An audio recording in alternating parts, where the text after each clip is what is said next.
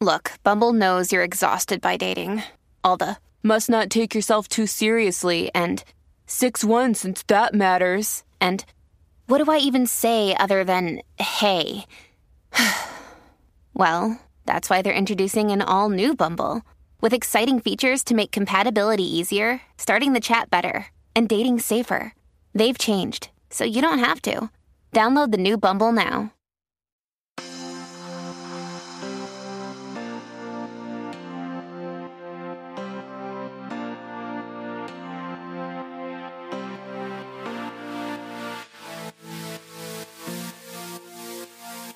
Hello and welcome to Outward, Slate's most happily queer-infested podcast. I'm Brian Lauter, an editor at Slate. We're back this week with another round of advice for all of our beloved LGBTQs out there. Thanks to those of you who sent in letters. That was really great to see in our inbox this week. Listeners, please follow that example and send us more. We're going to be doing this regularly, so the more of your problems, whether they're low stakes or high drama, that we get, the more useful and maybe sometimes even entertaining, I don't know, this will be. As always, we love to hear your voices, so send voice memos if you can, but letters are also okay. Send those to outwardpodcast@slate.com. Okay, today I'm joined by two excellent co-advisors. The first is Danny Lavery, who you already know, but just in case, was Slate's Dear Prudence from 2016 to 2021, and just generally a sage about the internet, I would say. And we also have my wonderful Slate audio colleague and writer, Madeleine Ducharme, who is a producer on Slate's excellent daily news show, What Next? If you're not listening to What Next, go subscribe to that right now. Hey, everybody, how are you doing? I'm good. It's snowing. It's beautiful out. It is snowing, yeah. I'm thrilled to be here. I'm a longtime listener of both Outward and Slate's Advice podcasts and the Advice universe, so I'm excited to be here. The Advice universe, yeah. Danny, how are you?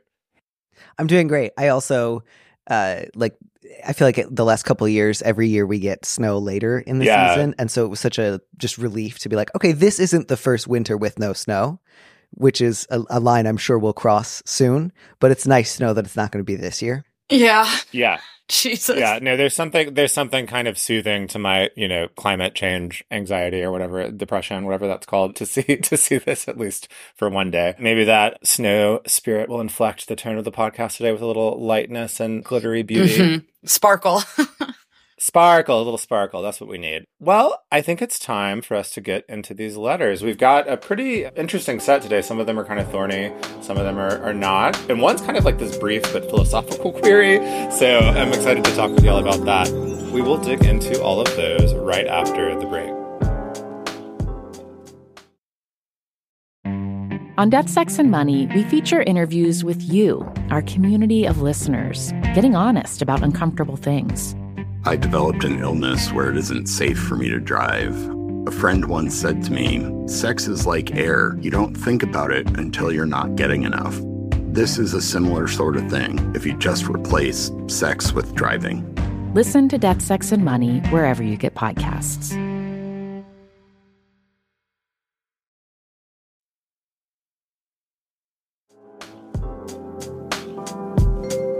Welcome back. We're here for a Outward Advice episode. We're going to jump right into our first question, which comes to us from Facial Faux Pas. Hi, Outward team. I've never been the best with recalling names and faces, but have typically managed just fine until very recently. A couple of years ago, I got a less common facial piercing and suddenly stand out from a crowd considerably more than I had grown used to. On top of this, the subcultures and groups I participate in are fairly niche, but with large and interconnected audience. Lots of friends of friends of friends, and a few enemies, but that's neither here nor there. I keep getting into trouble with my inability to recognize people I have had half a conversation with one time 6 months ago. We can all relate to that. But they still greet me by name when we bump into each other again because of that piercing. Any tips for remembering names and faces better, or at least graceful ways to ask someone to remind you their name for the third time in as many years? Thanks. I just want to start by saying we chose this question. I know it's not exactly like a queer question, but I do think this issue can come up in queer circles more often because they are smaller, right? And this sort of subcultures that the letter writer describes, I think could be thought of as queer. Some of those are probably queer. It certainly happens to me with like gay guys all the time. Yeah. So anyway, what do y'all think about this question? I just very much like the idea that there are straight ways to forget someone's name and gay ways to forget someone's name. I think that's broadly true. And like similarly, especially if you're in a number of small like niche subgroups, there's maybe more of an expectation of emotional intimacy. And so in a sort of like, I'm at my corporate job and there's a sort of like presumed heterosexual culture washing over all of us. It's, you know, no one's favorite to be asked for their name, but it's understood. Whereas like this person I like see at board game night twice a year really thinks of me as family. And so I have to tread carefully. Yeah. This facial piercing thing is funny because I think like in a lot of queer spaces, it would just make you further fit into the crowd. So I'm like, what are you piercing? Like which part of your face? But, one thing that I noticed about this is that this person seems to have a very active social life. And I was like, hell yeah, you go. That's awesome. And I think one thing that sort of rarely has failed me in the social context of not remembering someone's name is that you bring over somebody who you do know the name of and you introduce them. 9 out of 10 times, that person whose name you can't remember will say, oh, hey, it's so good to meet you. I'm ta-da, there's a name. Sometimes they don't though. So you got to be ready for when that happens and it can be weird. But in terms of remembering people's names and faces better, I don't really know if I have a good go-to like tactic or strategy. I was thinking often at certain kinds of press events, the publicists will give you like a sheet with everyone who's going to be there, at least everyone important who's going to be there, their faces and their names. I often find myself like wanting that at parties. I suffer from this so much. Like I really just have a very bad memory for faces. And so you're not going to be given that. I mean, what I thought when reading this was like, a lot of people struggle with this to some degree, and I think they're maybe not as upset by it as the letter writer is thinking. I hope not. Like, I hope people are not so wrapped up in their, in their needing to be called by their names all the time to get upset about this. So maybe, be less hard on yourself, I would say. Madeline, what you said is so true. The eavesdropping or like the asking someone else, the little triangulation you described, I think I do that often. I think it can be really helpful. But if you I was trying to think of kind of like a script, when you get to that moment where there's just no other, way to get around it, I really think it's okay to be like, oh gosh, I'm so sorry. I know we've met, but I'm just blanking on your name. Could you please remind me? I think that's fine. Like most people are going to be happy to tell you their name, are not going to hold a grudge. I don't think. Just be honest. And maybe, to what Danny was saying, like that, the presumed emotional intimacy of some of these spaces, some of them queer spaces, maybe allows for a little more honesty about like failings. I don't know. Do you think you could study up on Instagram before you go too? Sometimes, if there are photos from like the last gathering, just like doing a quick search and looking at people can be annoying about their usernames though, especially queers. Queers are all like, my username is fresh boiled eggs, and you're like, that's not your name. There are so many people whose like Instagram handle is their name in my mind, and it's like, nope, that's not. Yes, right. That's not actually their names. I can't say that out loud. Yeah, I guess you could. I don't know, Danny. Do you have any like practical thoughts about this? I think so. Yeah. So it wasn't totally clear to me if this was all happening at like social gatherings or if they were bumping into people on the street.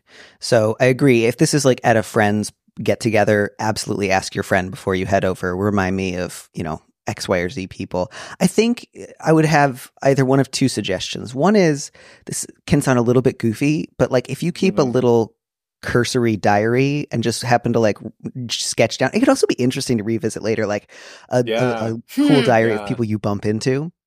And just do something quick, like saw this person, they know that person, they were wearing a green coat. Yeah. Obviously, don't go Harriet the Spy and like start recording like unpleasant personal characteristics. But that's one possibility, especially if you're just hoping to sort of strengthen your memory for faces and people. It won't be perfect necessarily, but it'll help to sort of embed those grooves into your memory better. The other, I think, is either you can just have a pleasant conversation if you see someone like waiting for the bus for a few minutes and don't worry about getting their name. The other is if you are going to ask, I would say do it right away. Don't do it halfway through the conversation. Because again, like we've all been saying, none of this is a huge deal, but it is possible, even if someone's really reasonable, to feel a little bit slighted if they think you don't think I'm memorable. So I understand why you feel it's important, even though you're aware it's not like mortal insults. Do it immediately and keep your apology brief. Because I think people are maybe inclined to do a big song and dance of like, I really apologize. Because what they want to communicate is, I'm really sorry. It's not your fault. It's not that you're not memorable. But the longer it gets, the more it can feel sort of like unintentionally diva-ish, like, oh darling, I just can't be bothered to remember these things. It's like, remember that character in Bleak House who's always saying, I'm a child in such matters. And so you just run the risk of sounding a little bit like, don't expect me to remember your name, I simply can't. Again, so just say like, I'm so sorry, would you remind me your name? And don't go into details about how hard faces are for you. Because I think someone would just feel a lot easier about, great, we're having a quick back and forth. You're not going into great detail about the like Blanche Dubois weaknesses of your mind, where you must be like borne aloft on a litter and like reminded constantly. And I do think the fact that this person wrote in means that they have this self-awareness about this. And I kind of think it might like in part solve the problem. Like you'll just pay closer attention because you're aware of the fact that this is a problem for you, so much so that you wrote in to strangers to ask for don't over-apologize or over-explain. Just say, I'm so sorry, would you remind me your name? And then carry on with the conversation and be friendly. Yeah, facial faux pas. You are not a child in such matters. I love this this idea of a little diary. I think I might take that up myself. It sounds kind of sexy to like have that around. It's very like Gilded Age, like that TV show. It just seems like the kind of thing that they would do. No, I love that. I love that idea. Yeah, and like just calling it like My Encounters. Yeah, My Encounters. That's great. That's a great idea, Danny. Thank you. All right, Madeline, do you want to share our next letter with us? Sure, absolutely. This one is a little bit heavier, so bear with us because it's a little bit harder. Dear esteemed panel of judges, which is a funny way to address Outward, but also dear Outward podcast. I'm a 30-something lesbian who grew up in an abusive household. I'm estranged from my parents and some of my siblings and only came out to 3 members of my family. Beyond the desire never to talk to or see either of my parents again, on some petty level, I feel like they don't deserve to know anything about my life as it is now. I'm very proud of overcoming the first 2 decades of my life and feel immensely blessed with the life I'm able to lead now. Whenever people ask about my parents, I'm quite upfront about the fact that I don't talk to them. If there are follow-up questions, I simply explain that they are bad people and I'm at peace without them in my life. If people keep pushing and I'm not comfortable disclosing my past, I sometimes lie and say that it's because they're homophobic. This needless prying only ever comes from heterosexual tone-deaf people who quickly change the subject after gayness comes up, which is perfect. I feel very emotionally conflicted about this lie, and I don't want to appropriate the unique trauma of being rejected or abandoned for your queer identity. Should I just lie and tell people that my parents are deceased? I worried that any starter lie, like they are dead or I still talk to them, will create a continuous need for subterfuge. Subterfuge. Good word use. I also don't want to offend people and found the more people pry, the worse they take the request to back the F off. Even after therapy and distance, just talking about my parents still kicks off a stress response in my nervous system that makes it hard to think straight in these uncomfortable moments. Basically, my question is, does this make me a bad person? And do I need to stop using this crutch lie? From The Parent Trap. Ooh. All right. Yeah. It's hard. Because it took me a minute to totally understand what was happening in this letter, so I just want to maybe pull out a few things for listeners. The lie, it's, the letter writer does not speak to their parents, doesn't want to talk about their parents. People are asking about their parents or just asking about, your family. And they have been lying, saying that the reason they don't talk is homophobia, when in fact it was just abuse. Like it wasn't homophobia per se that was happening. Right. But it was because they weren't out. They weren't out yet. They weren't out. But also, it's interesting that it's the lie only comes up a couple of degrees in. Yeah. So somebody will say, what are your parents like? Oh, I don't talk to them. Oh, why don't you talk to them? They're bad people. Oh, how are they bad people? And then the lie comes up. So it takes a little bit of time to get there in terms of how they're breaking this down. Yeah. My first reaction when I read this is the idea of swapping in this "they are dead" starter lie is a bad idea. Yeah. Don't do that. I think that is going to beget more questions. Yeah. Almost always does. And I say that as somebody who's one of my parents died when I was 18. And so all it does is beget questions. And then you're going to end up spiraling out and you're going to feel the stress response. And then you're going to get, it's not a good idea. So don't do that. I could picture, I feel the same way. It was, I was like, if homophobia as the lie is making you feel bad or icky, I was like, I don't think death is going to make you feel better. And it's worse. As you just said, it sets up this possibility for some kind of like Curb Your Enthusiasm spiral of just like ridiculousness. Like I can just see that going in so many bad directions. So I don't think you want to substitute that in. Curious to hear what y'all think, but I don't know that we want a lie at all. I think we want to move away from the lying, but what do you think, Dan? Yeah, I kind of wish I knew a little bit more about, like, is this coming up when people are like broadly talking about family at work or like making small talk at a party or friends of friends? Because in some of those situations, my advice would be not to share the fact that you're estranged from your family. Certainly I can appreciate that it is not appropriate or polite of people to like continue asking follow-up questions when you're sort of making it clear you don't want to go into detail. But I also want to be easy on these people. Right. For better or for worse, people's family is a part of small talk conversation in a lot of contexts. And it's, it's still a big ticket item, family estrangement. And so people are naturally curious when they hear about it. Again, that doesn't mean every question anybody asks you is like reasonable or that you're, doing something wrong. I just think that it's a lot to ask someone you don't know very well to handle. So, for example, I don't bring up the fact that I am estranged from my family in plenty of small talk conversations. If family is coming up, I will either... it's not that often that people will say directly to me, like, where's your sister today? But I might certainly just say whatever's quickest. Like I wouldn't out and out lie, but if someone asks me how many siblings I have, I'll say 2. I don't say 2, but we don't speak.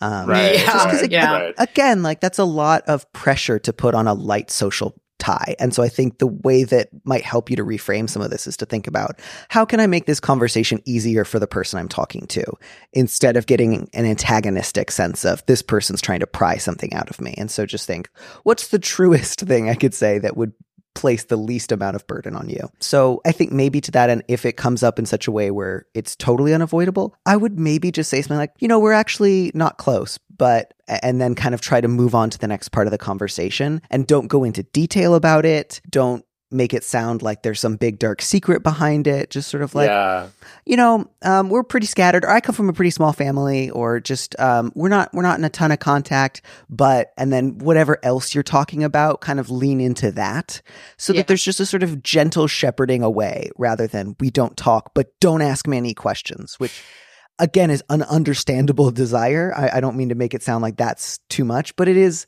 a lot. It's tough. Yeah. I do think you made a good point, Danny, which is that I think the people who are asking more questions are worried about appearing callous. Yes. They don't just want to move on after you've said something that's like, I think bums them out and makes them feel bad for you, I think like somebody hears, oh, you're estranged. And if I were to say, oh, I'm estranged from this family member, and the other person were to just be like, oh, cool, moving on, like that would also probably feel kind of bad. Right. And I think that these people are trying to be generous with you, and they're trying not to be callous. So maybe that reframing can help.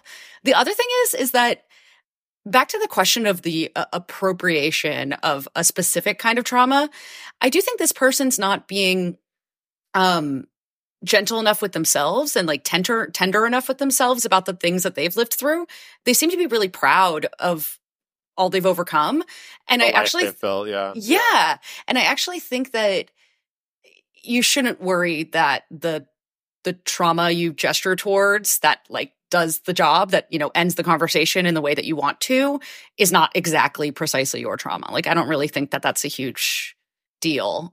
So if you want to keep doing this little lie to get people to stop talking at the point that you're describing it coming up, I think that's like morally fine. I think we all do like weird lies to move along in our day. And it sounds like that's kind of what you're using it for. And you also did live through something really hard. And so I don't think you should dismiss that. But maybe you both disagree. I don't know. No, I think, and, one thought I had was, like, literally homophobia wasn't necessarily a part of that decision, but it seems like likely that it would have been. I don't know, but it seems unlikely that family members described here as abusive. We don't have all the details, of course, but I don't think we need them. I think it's likely that they would also be homophobic, right? I don't think that you're like appropriating too far, letter writer. I love what you've both said, because I think I approached this. I was going to say something to the effect of, like, the people doing this are really rude to you, but actually I'm convinced by the idea that they're most likely trying to be gentle and generous, and trying to, like, not feel callous toward your letter writer, your experience. So that is a helpful reframing. I do think, though, if you try all of the great ideas that Danny and Madeline have shared and people still keep pressing, I think it is okay to get to, like, a place of, I appreciate your interest, but I don't want to talk about this anymore. Yeah. You can shut it down, right? Like, if somebody's really being nosy and it doesn't feel genuine in the way that y'all have been talking about, I think having that language is also fine. And just to reiterate, I think not giving any points of curiosity will help with this. So saying that they are bad people is a point of curiosity, right? That makes me want to know in what way are they, like, so it's not that that's your fault, but it's just something to think about. And Danny said this, keeping it as, like, kind of flat as possible will probably reduce the number of times people are trying to dig and help you get away from these conversations faster. Keep it boring, right? To be clear, if somebody says, I'm estranged from my family, and it's not someone you know very well, the polite thing is just to say some variation of, oh, I'm sorry to hear that, and like, allow the conversation to keep moving. Totally. So to be clear, I don't want to say, like, oh yeah, what they're doing is great, but I think of it as a little bit like, because these are clearly not close friends. These are people that you don't know very well. Yeah. And when you don't know someone very well, there's only so many rules that govern polite and appropriate conversation. And when you introduce something like family estrangement, it's a little bit like everyone is now in the deep end and they don't really know what they're doing.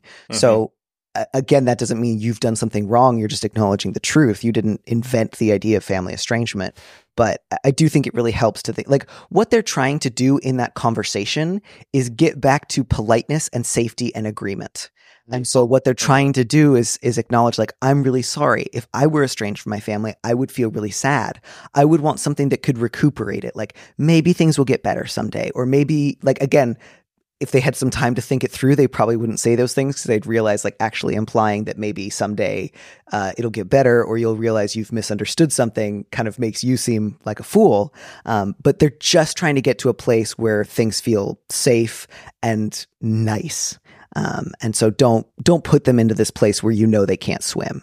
And so do what you have to keep them in the shallow end, which is, again, that's what polite conversation is for. It's to stay in the shallow end for this very reason, because it is difficult to talk about huge, big ticket items unless you know someone pretty well. Yeah, I think just like, we don't happen to be close, but I've got some really wonderful friends in the city, and we have wonderful holiday traditions. And actually, maybe you met one of them, Mark. We get together every weekend, and now you're safe again because you're talking about people you like, and you can move back into that. All right, Parent Trap, I think that is some good advice. We hope it's helpful. And now we're going to take a break, but we'll be right back with questions after that.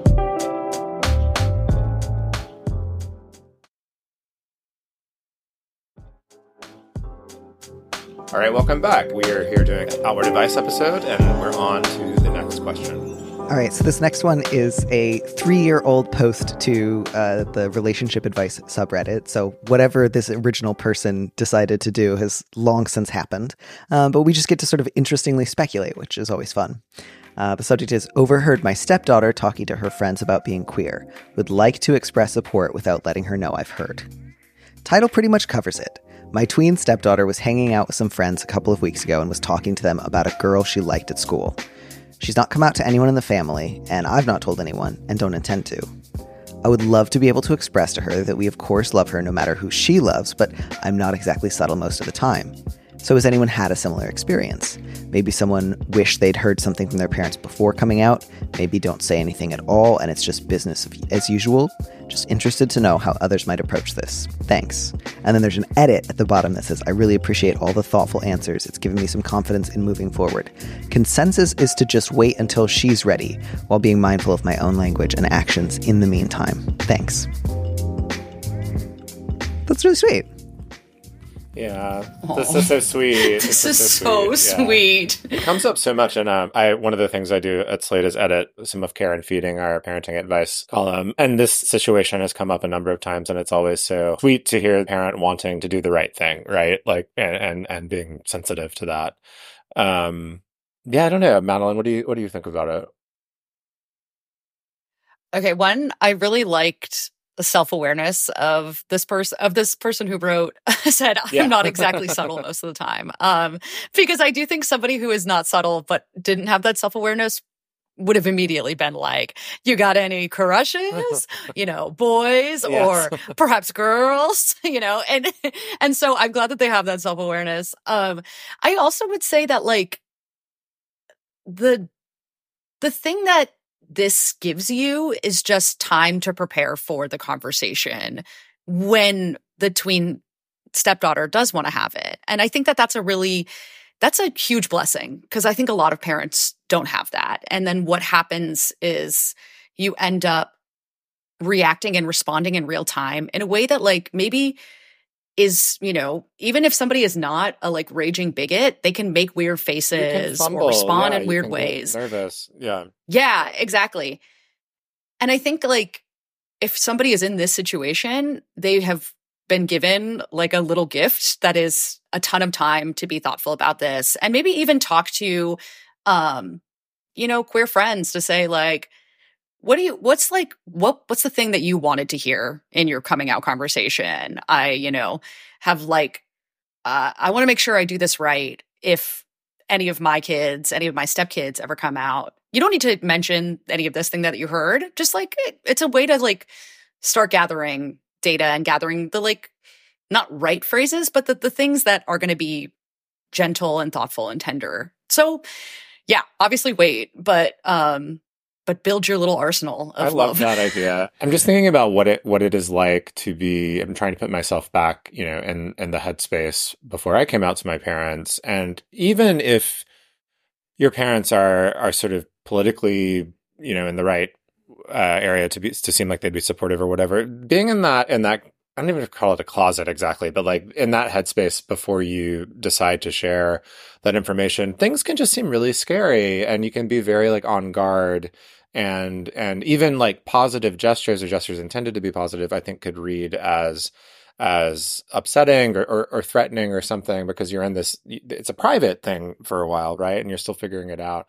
So I would be wary of like even, you can imagine someone suddenly buying like, I don't know, rainbow paper towels or something like in the house just to like start signaling that like, oh, like, yeah, like I do that. Resist the urge to like put on, Love Simon every night. Right. Like that I think is just going to, maybe I'm sure there are some tweens that would respond well to that, but I think a lot of people are going to find that like confronting, even though it's intended. They're going to feel like they've been found out. Yeah. Right? And I don't think you want to make it feel like a dirty secret in any way. And so that's why it's important to wait. And yeah, I love this idea of sort of preparing yourself so that you're ready to have that conversation with as much information and sort of self-comfort as possible. Yeah, but this is so lovely that the Reddit poster is asking this because I think they're going to be in such a great position. Yeah, I think this is really lovely. I think the only thing that I would add is the possibility that this is only a possibility, but if this was a conversation that your stepdaughter was having in the house, it doesn't sound like the step parent was like reading their text messages or like listening in on a call like made outside the house. Consciously or not, it's possible that she brought this up because she sort of wanted to be overheard as a sort of way of just like testing the waters or like not being afraid to talk about it kind of semi-openly in the house. Again, that doesn't mean you should go say, hey, I heard what you said. Just like, it sounds like she's at least on some level trying to sort of test the waters of, if I talk about being queer in the house, like, how does that feel? And so to that end, again, I agree. I don't think like it never makes anyone feel great to hear, I overheard your phone call and I have some thoughts. And it's okay that it's not always going to be subtle, because some of just like letting a pre-teenager know that like you'd be cool if they came out to you is like, of course that's going to be a little corny no matter how you phrase it. But I think to just, again, don't single her out, especially if there's other kids in the house, but to just to like slightly more often mention like the existence of queer people that you know, or, you know, as you discuss something, the possibility of, you know, and some people like men and some people like women and some people like both. And sometimes there's more than that. Again, like it will sound cheesy. It will sound like an after school special. That's fine. But just to generally sort of make it known, like, I think about queer people. If you bring it up to me, you will not be the first time someone has ever mentioned that. I think about this independently and positively, and don't do it more than like, I don't know, once a month. Yeah, I think that's really good advice. Let's move to our final question, which is a very brief one, but perhaps a profound one. I don't know. I was just kind of amused by it, so I thought we could take a crack. Dear Outward, why do gay men marry and have kids? And this is from Simple and Free.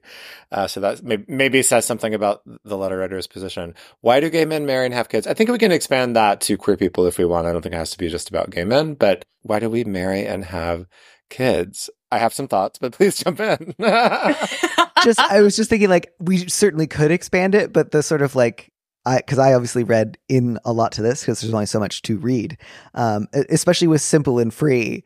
The implication I got was sort of like, well, of course, like gay women may have kids because that's what women want to do. It's natural. It's normal. Women want to have kids, whether they're gay or straight, but men don't have to, and frankly shouldn't really want to. And if you have two men, that should be like almost zero desire for kids. There's no women around the place making you do it. So why bother? And I also, if I were to read a little further, I would wonder if somebody's ex had recently married someone and had a kid and they were feeling a little betrayed. Yeah. A little bit of like, I thought we were all going to do like cool, fun stuff together. Simple and free. Free. Yeah. And now a bunch of men are marrying and having kids with other men. They might as well be straight. Why am I being left behind? Again, possibly that's not all that's going on. Certainly possible it's someone incredibly homophobic and not also gay. But that was my sort of read. I love the backstory. Yeah, I think the Simple and Free made me think that it was not just a troll. I think you're right. I think it was like a question from someone living a different lifestyle who is in the community but concerned. I wanted to answer, two parts, not just have kids, but marry first. So I thought we should address that. I mean, in my experience, it is of course somewhat about love, but I think a lot of people are doing it in our community because we live in a system where legal and economic benefits and protections accrue to marriage that are difficult to pass up. And for better or worse, it just makes sense. So we have talked for decades about that, and we could talk about it for a long time here. But I think that is one reason, or a big reason, of why gay men are getting married. The kids part, I as a personal note, I think one great thing about being gay is that it was not until recently expected and it's not very easy for me to have kids. And I am happy with that. Like, that is something that I do enjoy about being gay. But obviously, many gay couples that I know personally find great joy in child rearing, just like straight people do. They just want to have a certain kind of family life, right? Like, and they should be allowed to have it. And I don't know, like earlier in my youth, I would have maybe brought in like the scary word assimilation into this or something. At this point, I don't know. I just think people should be able to do what they want, Like I think I've let that go. And I don't think anybody is wrong for wanting to do that, to have children. Adoption seems noble to me if you do want that, but whatever, it's not really my business, and people like to have families, Some of us do enjoy being simple and free and living that life, but a lot of people find great meaning in family. I don't know. So what's interesting is that, like, marry and have kids is sort of like one word here. It's sort of one action. Marry and have kids. But I almost think it's like you did, Brian, useful to break down the like discrete parts. One, marrying, I also think people like to throw parties. Yes. I think people like to have a big, big party that is all about them and all about their love and how profound it is and how nobody's ever loved in the way that they've loved before. I think that that's sweet and special. And sometimes marrying is as much about the like legal economic benefits and also about I want to have a day of attention about our love. Like, that's really fun. This is the socially acceptable way to do it. You can't really force like 150 people that are close to you to like recognize your love to this degree, where they all dress up and drink nice champagne and travel very far. Like, this is the way to do that. And it's completely socially acceptable, and you don't sound crazy for asking for that. So that's one thing. Yeah. People want to throw a party, and gay people love to throw parties. We're very good at it. That is true. It makes sense that we would want to have parties. In terms of having kids, this is interesting because it makes it sound like the kids always follow the marriage, and that's not true. A lot of people have children, and then they end up gay married, and then they're gay parents, and they maybe didn't realize that they were going to be when they first had children. I've seen statistics before about queer parenthood in the US, and actually the states with the like largest amount of queer parents per capita or whatever are in the South. And it's a lot of people who marry young and then get divorced and then have children from their first marriages and end up, in queer relationships with children. And so maybe that's how they end up having kids. I also think the idea that like it's like marry and then have kids excludes the like existence of people who raise children as part of a community. And like that's actually a way to live your simple and free lifestyle while also having kids. So I think this person, it's possible that the simple and free is not necessarily shade. Maybe it's somebody who can't foresee a future where they can have these things and still be simple and free. But I do think lots of people do it. I feel like Dan Savage has made an entire career about being simple and free and also being married and having kids. So it's possible. I don't know. My girlfriend lives next door to this couple. At least I think they're a couple, but they also seem to have, there's sometimes like 4 or 5 adult men that kind of come and go from this house, as far as I've seen, just observing. And they have 2 very small children. And it seems that they're all taking care of them. That's wonderful. Yeah. I think that like there are ways to be married. There are ways to have kids that are some completely different than the like marry and have kids, like single word, single action thing that we're describing here. Right. So that was my response to it. Perhaps a bit more generous than the way you two read it, which was about. Mine wasn't generous at all. Yeah. To be clear, mine was rude. All right. Is that about all we have to say for that? I think so. I think to me, this one just felt sort of like the implied thing was because they don't have to, as if the only reason anyone does this kind of thing is because they've been brainwashed by society, and therefore it's just or biology, and biologically married. It's just encoded. I don't know. It's worth giving some thought to. Most people eventually do.